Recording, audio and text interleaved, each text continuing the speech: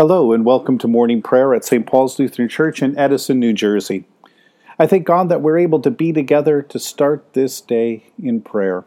Today is Thursday. This is the 11th week since Pentecost.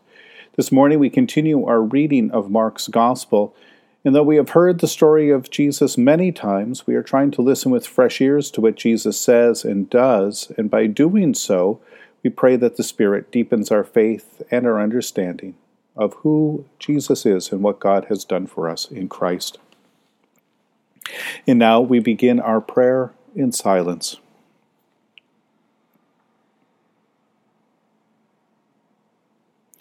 In the name of the Father, and of the Son, and of the Holy Spirit. O Lord, open my lips, and my mouth shall proclaim your praise. Glory to the Father, and to the Son, and to the Holy Spirit, as it was in the beginning, is now, and will be forever. Amen. Give glory to God, our light and our life. O come, let us worship and praise. Come, let us sing to the Lord. Let us shout for joy to the rock of our salvation. Let us come before God's presence with thanksgiving, and raise a loud shout to the Lord with psalms. For you, Lord, are a great God, and a great ruler above all gods. Come, let us sing to the Lord. Let us shout for joy to the rock of our salvation. In your hand are the caverns of the earth. The heights of the hills are also yours. The sea is yours, for you made it, and your hands have molded the dry land. Come, let us sing to the Lord. Let us shout for joy to the rock of our salvation. Come, let us worship and bow down. Let us kneel before the Lord our Maker. For the Lord is our God, and we are the people of God's pasture and the sheep of God's hand. Come, let us sing to the Lord. Let us shout for joy to the rock of our salvation. Give glory to God, our light and our life. O come, let us worship and praise. You have been born anew through the abiding word of God. A reading from the Holy Gospel according to St. Mark, the 9th chapter, beginning at the 30th verse. They went on from there and passed through Galilee. Jesus did not want anyone to know it, for he was teaching his disciples, saying to them, "The Son of Man is to be betrayed into human hands, and they will kill him, and 3 days after being killed he will rise again." But they did not understand what he was saying, and they were afraid to ask him.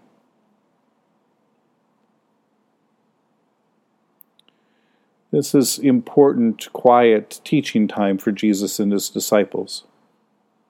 He comes back into Galilee, but he does so secretly, trying to remain hidden.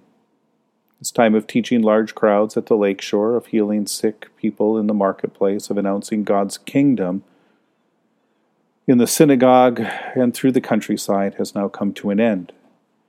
Jesus takes his disciples aside to teach them and to prepare them for what comes next. Once again, it's important for the disciples to learn to make the connection between what they have witnessed and received from Jesus as he proclaimed the coming of God's kingdom, as he healed the sick, as he preached good news to the poor, opened the eyes of the blind, raised the dead, made the lame to walk. They need to learn to make that connection between what they saw and heard and what Jesus taught them about the coming of God's kingdom and what it meant for them and for the world. The connection between all that, and what they will witness in Jesus' death and resurrection. Because these are of the same proclamation of the good news of God's kingdom that now centers and rests in the work of Jesus, the Christ. The disciples don't yet understand this. It is something that will take a long time for them to work through. In fact, if we think about it, most of the rest of the New Testament is the coming of the Holy Spirit to teach us what Jesus begins to teach right here, the significance of the cross. How all that has happened to Jesus happened according to the Scripture and according to God's will.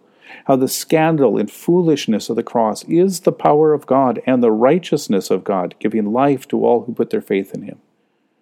as Jesus' disciples. Even today, it takes a lot of time and study and prayer and conversation, a lot of patient work by the Holy Spirit within us and among us before we start to see that the cross doesn't undo or dismiss Jesus' miraculous and powerful earthly ministry, but affirms and confirms what we have witnessed is truly the coming of God's kingdom. And that God's kingdom is truly coming to us. It is breaking into this world to make all things new. It tells us that Jesus was right all along and sends us back to reconsider how what Jesus said and did is really God's desire for all. And that's important for us to wrestle with as well. The cross does not let us off the hook for neglecting or rejecting Jesus' teaching about the kingdom. Instead, it drives us to repentance and puts in us the desire to do God's will, to see God's kingdom come and God's will be done on earth as it is in heaven.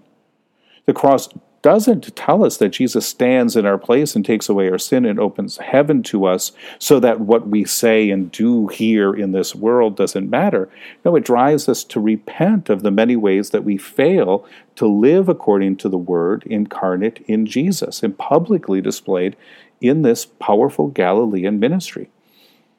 And in that forgiveness, we discover that Jesus was right in the world. Even the religious world was wrong. We must not forget that it is what Jesus has done and taught that leads to his crucifixion.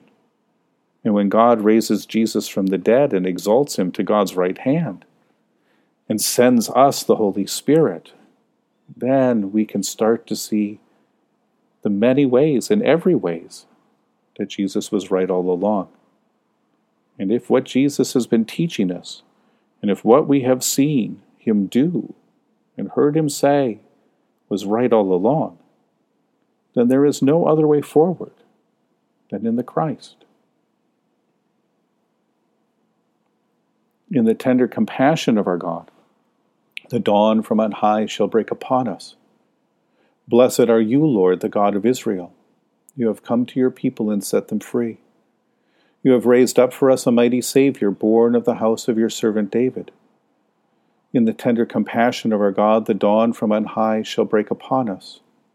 Through your holy prophets you promised of old to save us from our enemies, from the hands of all who hate us, to show mercy to our forebears and to remember your holy covenant. This was the oath you swore to our father Abraham, to set us free from the hands of our enemies, free to worship you without fear, holy and righteous before you all the days of our life.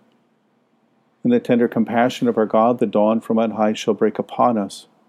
And you, child, shall be called the prophet of the Most High, for you will go before the Lord to prepare the way, to give God's people knowledge of salvation by the forgiveness of their sins.